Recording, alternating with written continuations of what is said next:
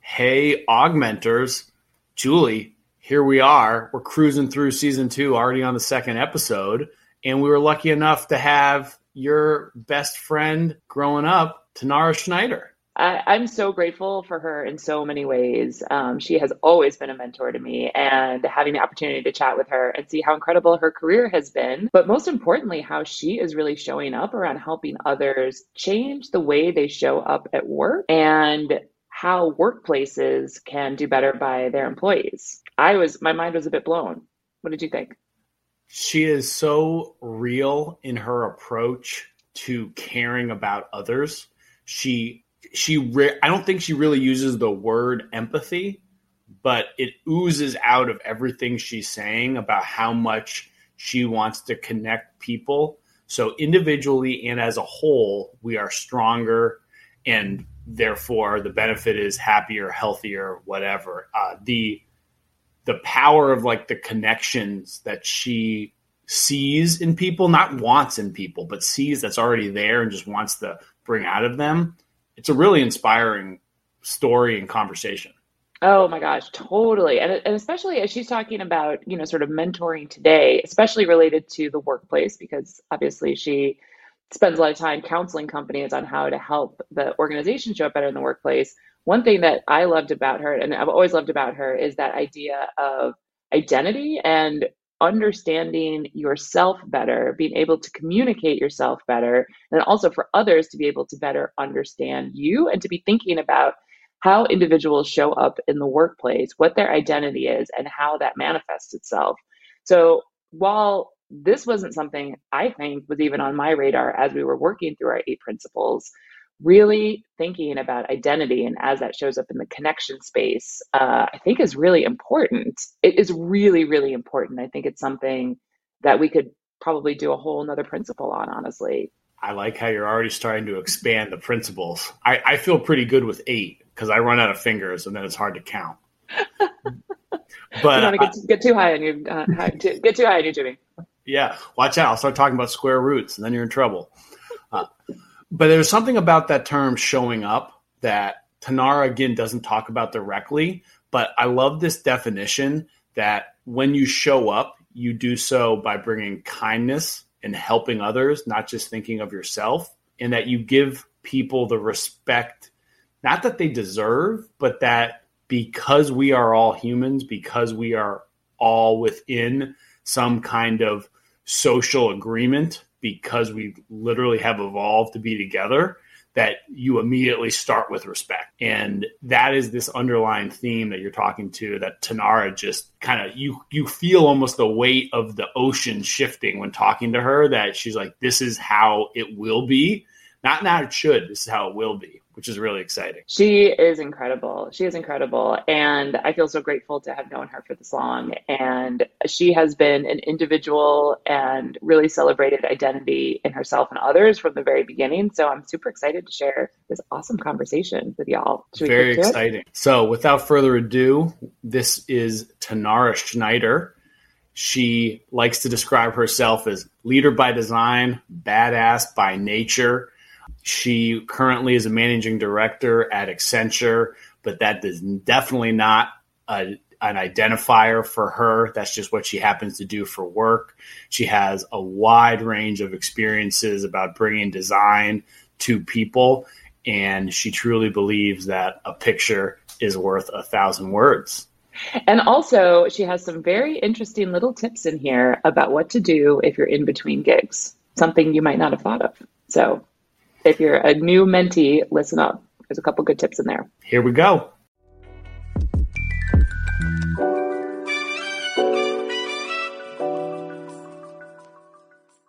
Tanarra, did you make it back to the States? I know you've been traveling all over. Oh, yeah. Yeah. I was in the UK in early October, but all good. Been home since. Was supposed to take a couple trips, nixed them all. Was supposed to actually head out to New York. Yes. That. Too much stuff going on here. But hopefully in the new year, life it won't relax. Hopefully the conditions will just be better for me to travel. Go with that. Yeah. Tanarra is a busy, busy lady. Very busy lady. So thank you for taking the time to chat with us. But I don't work Fridays anymore, Julie. I did it. What? You don't work Fridays anymore? Nope.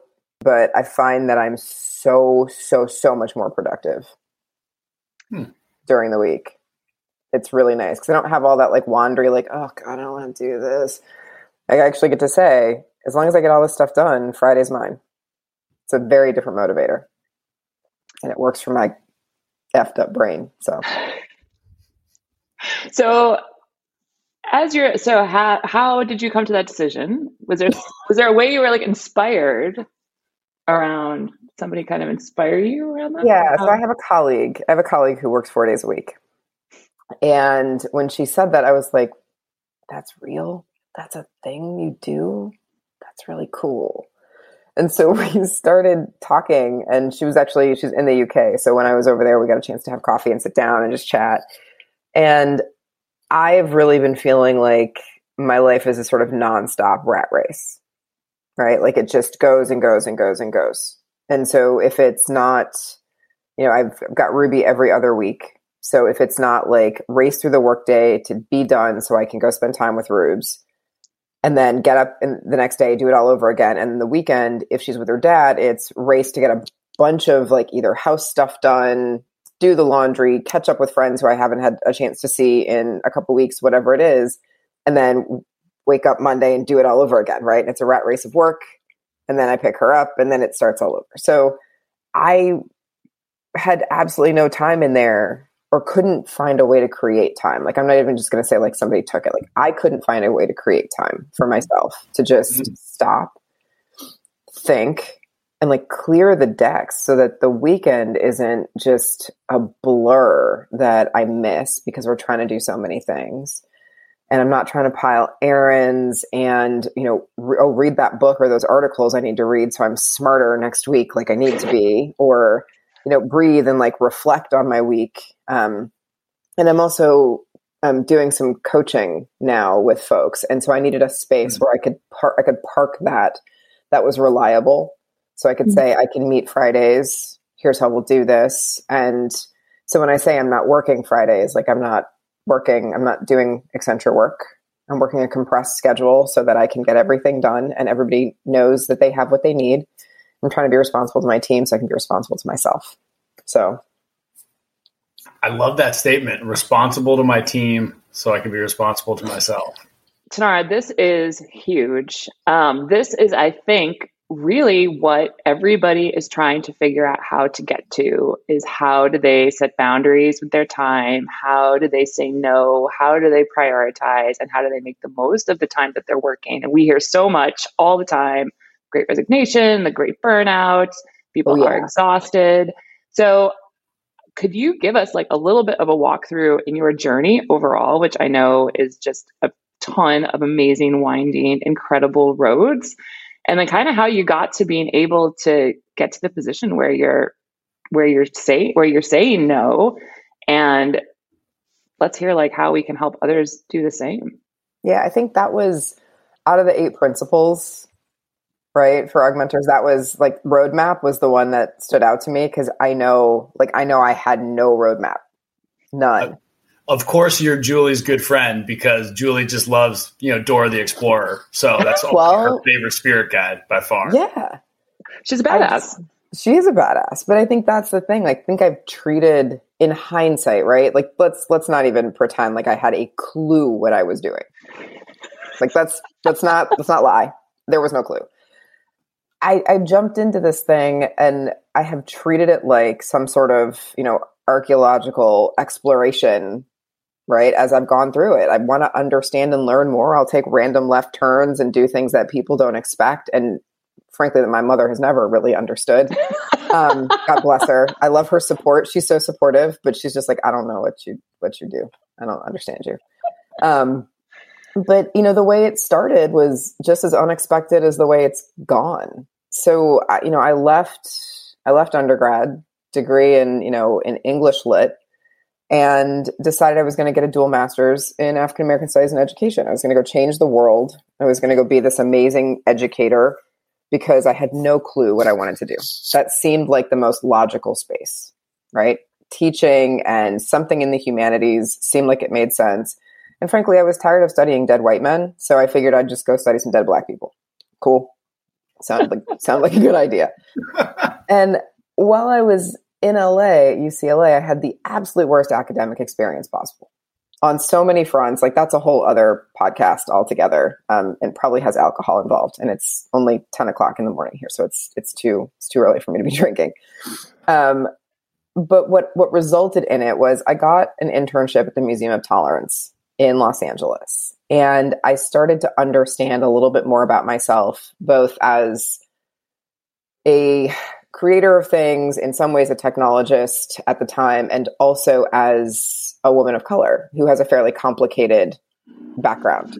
So my mom by heritage is Jewish. That was never really something that I spent time in temple with Julie and Stephanie and other people that I grew up with, but never something that we accessed as a family. My dad is Black and from Alabama, long line of Baptist preachers. Like, it's a whole set of things happening there. But the convergence. So I was also an only child, as I am. Amy and I. Yes, we are. I am also there. Yes, same thing. Right. And so I also didn't have that blueprint. Like, I didn't have an older sibling or anything really. The closest was my god sister, who I grew up with, who also went to the same place I did for undergrad, and I had known her, but we had very different lives. So get into this internship, and I'm spending time in a couple of different spaces as a docent, walking people through the museum floor from 1919 to 1945, through World War II, through the Holocaust. That's some deep, deep, deep, deep shit. And also spending time creating educational programs for kids who were too young to be on the museum floor. And so I started to understand education differently, and things I was passionate about that I thought were classroom based a little bit differently. This is all in hindsight. I'm just going to be honest, right? While I was in it, I was like, wow, this is really cool. I get to talk to Holocaust survivors, and I get to do all these things, and I get to play in these spaces and give people these amazing experiences. And the other piece of that experience was working with the museum while they were doing programs around tolerance for LA County employees, because it was just post, right? This is 96, 97, post Rodney King. And there were ex-neo-Nazis who were converted from Nazism, who were there delivering these tolerance programs to police and to firefighters. And watching that kind of grace under fire was just an immense, I think, lesson in leadership. And lesson in self-leadership, but also how do you give something of yourself and your experiences to help make other people better. So that was really cool. I came back to Chicago, could not get a job.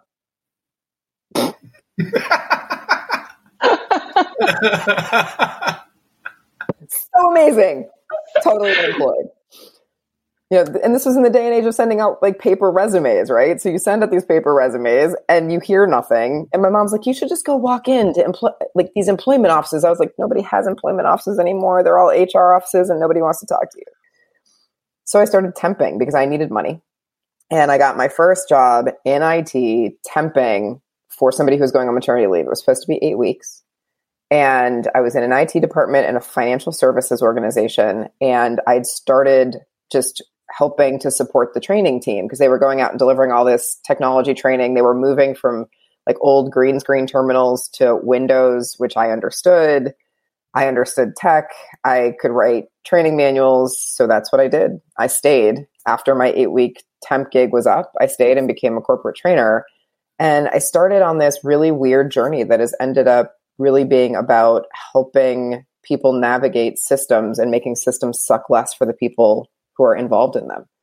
Whether that's, the kinds of systems that I spent a lot of time in terms of like digital products and creating that out in the world, or the stuff I do now around leadership and culture. It's been a really winding road to get there, but that's where it started. It started completely by chance, had no clue what I was doing, and was like, well, this seems like fun. I think I'll keep doing this, and I stayed for a while and then I got bored, which is usually what happens. I usually get bored and take a left turn somewhere. So that went to, which, I think, Julie, you certainly know, I did that for a while. I moved to Tribune Company and did huge systems implementations for Tribune at 26 with no idea what I was doing, except I knew I had really smart people around me. And somewhere along the way, I figured out that everything, like I said, was about people. So a lot of what I was doing when I was there was because there were mergers and acquisitions that were happening, and we were going in and doing, putting new systems into people's companies, but that also meant replacing people. It wasn't just replacing technology. We were replacing people, leaders that these folks had been with for years. And I just remember one instance of walking in to the LA Times right after we had acquired Times Mirror, and somebody said, well, you guys can take those offices over there. And I looked at my team and I was like, you'll sit on the floor before you'll sit in that office. Mm-hmm. That was the one thing I knew, was like, you will not go sit in somebody's former boss's office. I don't care if you sit at a folding table. I don't care if you don't have a desk. That's not what you're going to do. And so we sat out in the pit, like in these sort of disheveled sets of desks, but it was just an instinct, I think, that I knew that that was not the way we were going to enter that space. And so I think taking over that way. I've taken that with me. Just the look on people's faces and recognizing the context of the place that you're in and how the things that you're going to do are going to impact the folks around you. And I left there and I burned out and I went to culinary school. Like right after 9/11, I was like, I've been flying all over the place for 2 years. I'm tired. I just needed to do something else. And so it took a left turn. I went to culinary school. I cooked for a while, and strangely enough, on the other side of cooking and doing event planning, which taught me all sorts of stuff, again, about leadership and how you create experiences for others and how you make something really special and make something that could really have sucked, like the planning of a massive event, suck less for the people involved. Shocker of all shockers. I had no idea what I wanted to do, and I went back to temping. So I did it again, right? I got a temp job. I looked around, and that's what took me to New York. So I was, I moved to New York because I really wanted to get back into training, but find something a little bit different. And so I went to work for JetBlue, and I joined their e-learning team and spent almost 4 years designing the e-learning program there from the ground up with an amazing group of folks learning all about aviation. And from there, I jumped into the agency world. So lots and lots of winding roads, but jumped into the agency world in New York in 2006. And sort of in and out, but a lot of that on the consumer facing side. So the early part of my career on the internal side, and then flipped it over and spent a lot of time on the external side, doing product and service innovation and development with various clients in different agencies. Did a 2-year stint at Playboy doing front end design and development as a leader in that practice. And then came over to the consulting world in 2014. And now I lead leadership and culture for Accenture in North America. So who are I'd love to hear a little about some of the people that were guiding you along in this journey, of course, besides, me and your mom. Who else? Yeah. Well, my mom were constants. It's interesting when I look back, I was trying to pull forward folks that made a material impact. And it's so easy to point at like bosses, but it was almost never like my direct boss who was the inspiration or the person that I found like a deep connection with in that way that really pushed me forward. So I would say if I look back at my days at Tribune, it was actually at that point, and like she was like my boss's boss, this woman, Annette, from one of the first companies that I ever worked for, actually doing some e-learning development work. And that was incredible. Like but she wasn't incredible in that she gave me all this amazing career direction. I think she was an example for me of what it looked like to be a woman who was compassionate, but also career driven, and really gave me a sense of like, oh, I don't have to be like buttoned up with like, no emotions, and no, I can actually be myself. Right. So like that was kind of my first real visible person in leadership that I was like, oh, that's a different way to do that. That's kind of cool. Maybe I could do that. And then my, one of my pastry professors though, who I will never forget, and actually she and I are still friends to this day, Susan Taves. Susan has done some amazing things with her career, but the thing that I appreciated about Suze was her the way she brought her background and culture into the kitchen. So we could have had a very boring sort of pastry class and learned to make cakes and all sorts of stuff. But, you know, Susan would also bring things like empanadas into the class and talk to us about different ways of seeing food and pastry and different flavors we could create. And over time, she's gone on to become, you know, kind of an independent caterer. She's also worked in like big corporate kitchens, like helping them set the tone for how they want their staff to eat, things like that. Like she's just really sort of diversified her career over time. And she was a single mom of 2 kids. Right. So, and her kids are phenomenal people as well. So it was making connections like that and watching people more than it was like pithy things that they said that have really stuck with me. As I've gotten older, I've had some pretty amazing mentors. The one thing I recognized a couple of years ago, though, is that a lot of the mentors in my corporate life have been men. And that really, really bothered me.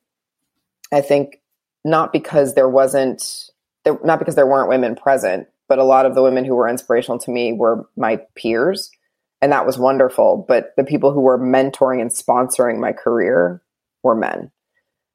And so that's something that I'm like actively seeking to change through a couple different routes. But like that really, it stuck with me because there were times when I felt like that was not a good thing. I did have a boss at one time, and I will not mention his name, who effectively told me that it was too soon for me to be having an opinion about the organization and I should probably be quiet for another 6 months. And I was like, well, you interviewed me and you hired me, so you knew what you were getting.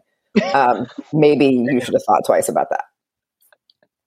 Because I wasn't that person in my interview. I'm not going to be that person while I'm here.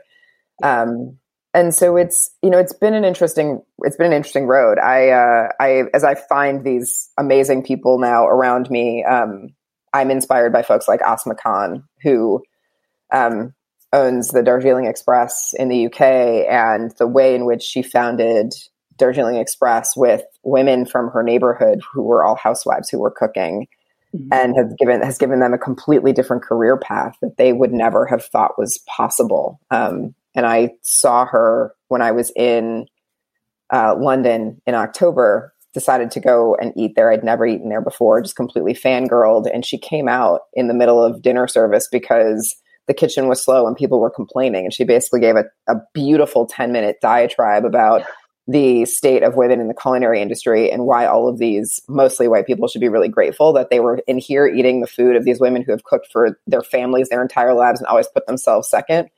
And at the end, it was this, standing ovation. And I don't think out of a sense of obligation. Like, she was so impassioned and so forthright and so honest. And that is what I seek in leaders who inspire me. And those leaders legitimately come from every direction. My daughter is one of my biggest inspirations. That child knows who she is, goes for it, and is frankly generally unapologetic about it. So I'd love to hear, and it sounds like, Ruby's kind of teaching you that as well. She's very much being her genuine self. And as we're seeing people come into workforce, I think part of this burnout is this idea of having to put on a mask, putting on your face to go to work and having it to be somebody else. Do you have any sort of advice for people coming into the workforce at this point to be able to be more authentic with themselves? Yeah, I mean, one of the things that I hope we start talking about is like relevant authenticity, right? I'm always myself. Who I choose to show you doesn't mean that I'm not like being myself in every situation, but there are certain things that I'm not going to let everybody I work with into, right? So this whole bring yourself to work movement is beautiful and glorious. It honestly doesn't mean you need to like walk in and Ali Sheedy your bag, right? Like dump the whole thing out, like have a Breakfast Club moment and your tampons and stuff are rolling around on the floor. Like, let's be honest about what we need to see of one another and let's show up. And I think my thing about authenticity is I want to show up as my best, most relevant contextual self. Like, that's how I look at it. So on a daily basis, no, I'm not going to go overboard. I'm on this computer every single day staring at people. Yeah. Do I generally like have some form of sweatpant or comfy pant on, even if I'm wearing a nice shirt? Yes, I do. You know why? Because I'm in my house. Like, But what I would say to people who are coming into the workplace or who have been there forever and who are wrestling with this is figure out in every context who you actually need to be. And don't put so much pressure on yourself to like need to be everything to everybody. Like, I don't have to be my most authentic Black self in every moment. Like, it doesn't actually, like, that doesn't have to come with me. I am always that. I present as that. That's who I am. Here I am. Hi. I don't have to be every single thing in every moment. So one of the things I talk to people about that I mentor especially is before you walk into any meeting, who do you need to be in that room?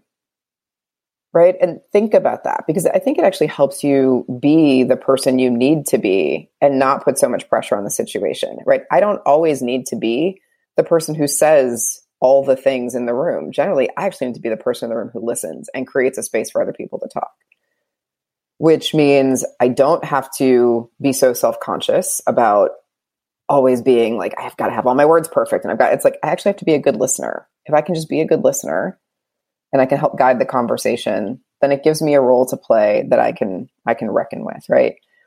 If, on the other hand, I have to have these moments, which I had a couple this week where I had to have like my really big presentation self there, and I was presenting and I had to be on, those are the moments when I go, okay, how do I want to look in this moment? Not just how do I want to feel, but how do I want to look? What am I presenting to people? So, when I used to go and give keynotes or run meetings in person, it was much more about like what am I wearing? What are the shoes? Like, all that stuff. That's just how I think. Beyond sweatpants? I remember those days. Beyond sweatpants, right? It's like, what's the costume? And it is a costume. It's not to diminish it, but what's the costume for the day that I need to have on? These days, what I'm honestly thinking about is like, do I need to take my glasses off so people can really see my face? Because my glasses are reflecting back the computer. So if I need you to see me and I need you to connect with me, probably going to take my glasses off. I'm going to sit fairly close to the screen. I'm probably not going to have on a scarf. I want you to see my hair, which is big and crazy, right? So it's how am I presenting myself? And in those moments, I get to choose the pieces of me that are the most relevant to bring forward. And I can let some of the other pieces rest. And like, how do you even show up if it is mentoring relationships too, as we're talking about that, and I think that's something we have created around augmenters was a lot of organizations that just smash people together, right? It's like, oh, you're this level, you're a woman, you're whatever. And here you go, like, go be best friends. But match made in hell. Match made in hell. Exactly. Oh my God, I love that. It'd be like our hashtag. Or maybe like match made in like an uncaring void. Yeah. Where nobody. But I love that is really how do you, all those whole pieces of yourself. I have not heard that so beautifully put together, and knowing how to show up differently for different people in different relationships. So as a mentor and the mentee, you're showing up as a part of your authentic self, but you don't necessarily need to be all of everything. I love that. And that I think will create probably better, longer term relationships where people can really help support each other over time. Yeah. One of my strengths, so we do this Gallup Strengths Finder at Accenture. One of my strengths is individualizer. And it shows up in the relationships that I have with people, largely because I actually want to understand the people that I'm talking with, that I'm mentoring, who are mentoring me, my sponsors. Like I want to understand them so that I know how, and it's not, I think some people think it's being disingenuous. It's not, I want to understand how to contextualize the things that I'm saying or I'm asking for in a way that is going to connect with that individual. Did somebody along the way, like, kind of show you or like clearly leave, whatever, like, the gilded floor above to come talk to you in a way that like it's stuck in your head that, oh, like, hey, I can then do this and lead my team when I go into the Tribune Co. Or, how do you think you had that like amazing clarity of action in that moment that totally changed the entire context of your engagement with your new coworkers? Honestly, when I was at Mesro Financial, the two leads of the company were really approachable as leaders, right? They were sort of always around, and I never really felt like I couldn't approach them. When I was at JetBlue, our chief learning officer, Mike Barger, was one of the warmest people I think I've ever met. Like, I remember thinking the day that I started, like my employee orientation day, like I got, Mike gave me a hug. Like, it was that kind of space where and that was the family feeling that we had there. And I felt like we all learned so much from one another in that space. I think I've been fortunate in that way to have people who created permeable barriers between those who were perceived to have authority and those who were perceived to not have authority. Because, the shift of the word perception is important to me, because when you look from the outside in, it may look like, well, these are the people in charge and these are the people who are not in charge. But ultimately, at the end of the day, we all know that the way we practice being together is very different from that. Mm-hmm. Right. And so it's one of the reasons I hate the term reverse mentors. I cannot stand the term reverse mentoring. It drives me nuts. You can be mentored by anybody. It's about the relationship you have, not about who has more experience, perceived experience than the other, because there's a gift that both people in that situation can give. Right? Pokemon evolutions. Yeah, I wish we could say that our production brief had prompted you to bring something like that, and we had teed you up, but we and Julie will be more eloquent about this in a moment, probably about reverse mentoring, but the evolution and that's kind of why I asked the question about your daughter in a way, because it seemed like she was already, as a younger person, you're talking about perceived authority, age is always playing a role in there, as is gender and race and all these other different attributes that change us. Yep. And then, of course, you also never want someone to be like, hey, will you be my mentor? Because that's like the easiest way to be like, yeah, we're never talking again. I feel creeped out already. So is there a way that you feel, and I'm sure you've had this, where when you're talking to somebody who might be younger, you're actually learning more from that individual when you are technically in the mentor, the older role? What has made you feel comfortable or immediately made it able to kind of tease out these learnings where the power quite clearly, not just perceived, but in the relationship between two people, the power is to the one that historically hasn't had the power? My response tends to be, cool, I don't know you, especially if I don't know them very well. I don't know you very well. So let's just have a conversation. Let's just talk and see if there's something we think we can both get out of this. And I know that certainly in my organization, a lot of what people are looking for is not just mentorship, but sponsorship. Mm-hmm. And there's a massive difference between mentorship and sponsorship, right? Sponsors can open doors for you. Mentors can help you figure out how to walk through the door with the right kind of, elegance, grace, presence, et cetera, or whatever it is you need. And those are wildly different things. In the position that I'm in my organization, more times than not, I'm helping to sponsor folks. The people that I have active mentoring relationships with are folks where we both get something out of the conversation that we have every single time. It's rarely a one-way street. And so I try to get to know folks. And again, it's the individualizer in me, right? I want to understand you. I want to even know if this is going to be a match made in, heaven, hell, or the undescribable void, right? Like, how did this happen?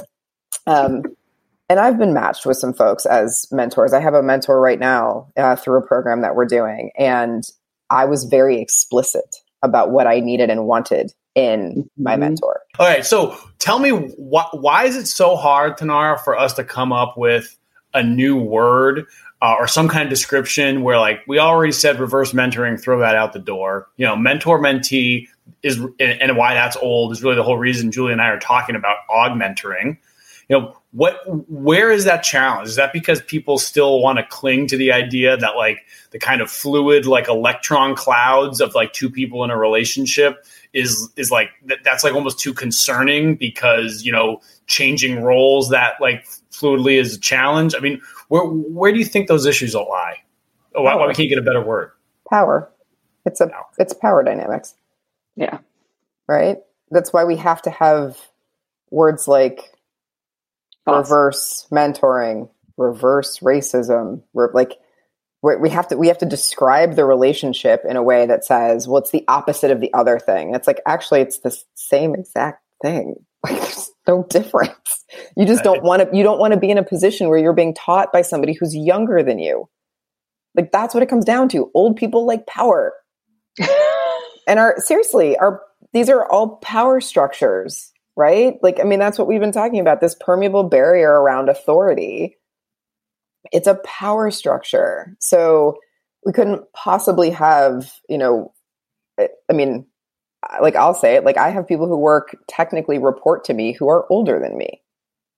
That is something that can be so unfathomable for so many people, that you could possibly have somebody who's younger than you in a perceived position of authority in any way. And it even goes down to things like mentoring, because mentoring, I think for so many people has meant that we're sitting on the floor at the knees of somebody who's far wiser than we are. And it's like, we assume that wisdom comes with age.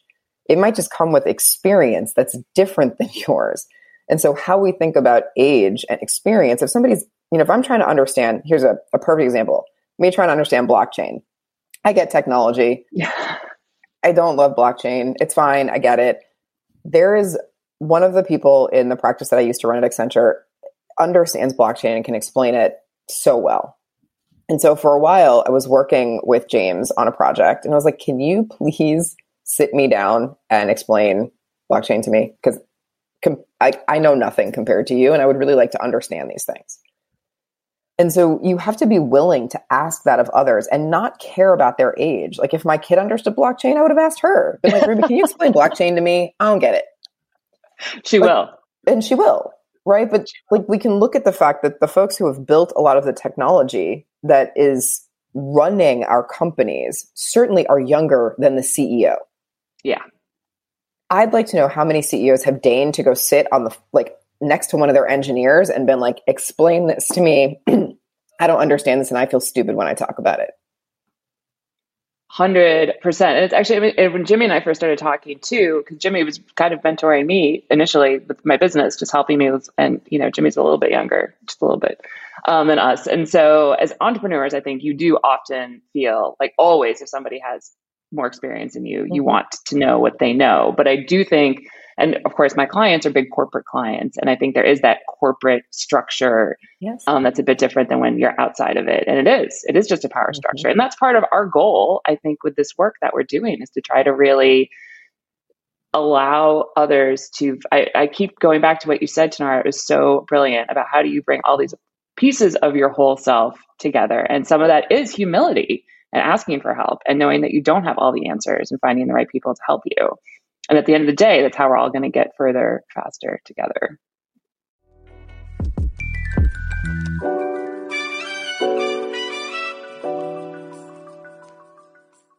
Well, Julie, I'd love to ask you some questions about what you and Tanarra were doing as high schoolers together, but that's probably It was bad. It was all bad. We were total delinquents. Sounds like good trouble.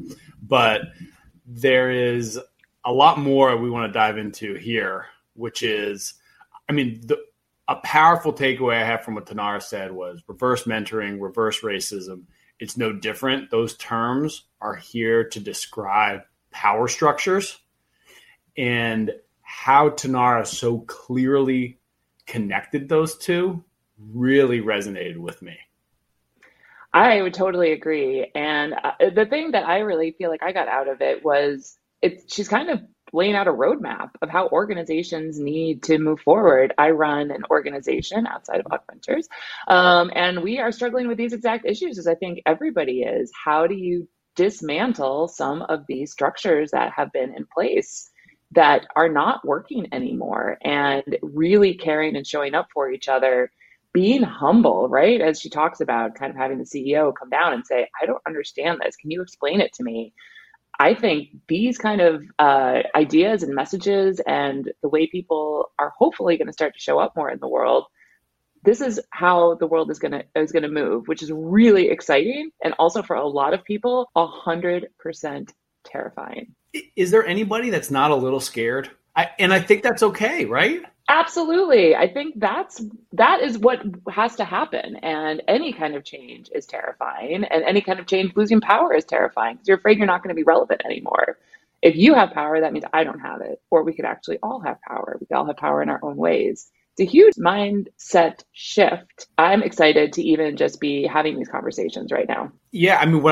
instead of like the Napoleonic Wars game theory where the only one winner can occur, I think you're right. It's not one person has power, another person has power. You know, the CEO does need to acknowledge that 20-something engineer is critical to the CEO's power. And how can you really be able to share and build confidence in each other, where we start realizing that not everybody wants a C in front of their title and that kind of power. They might just want a power over their Fridays. Yeah. Because, and that autonomy, and to be able to, I loved her talk about her Ali Sheedy moment, you know, to show up authentically work, but everybody doesn't need to hear everything all the time, which I know sometimes can be hard. But yeah, I think let's just follow her roadmap.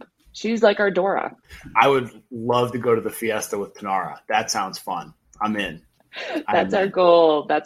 Hopefully another episode with her. So thanks everybody for listening. Jimmy, I'll kick it over to you. That's great. Well, I think it's wonderful that Tanarra can show that starting with a temp job, you can then become a power player at one of the big 3 consulting firms. And how Tanarra did that was really because she realized that real relationships have the power to transform organizations and build dynamic cultural connections.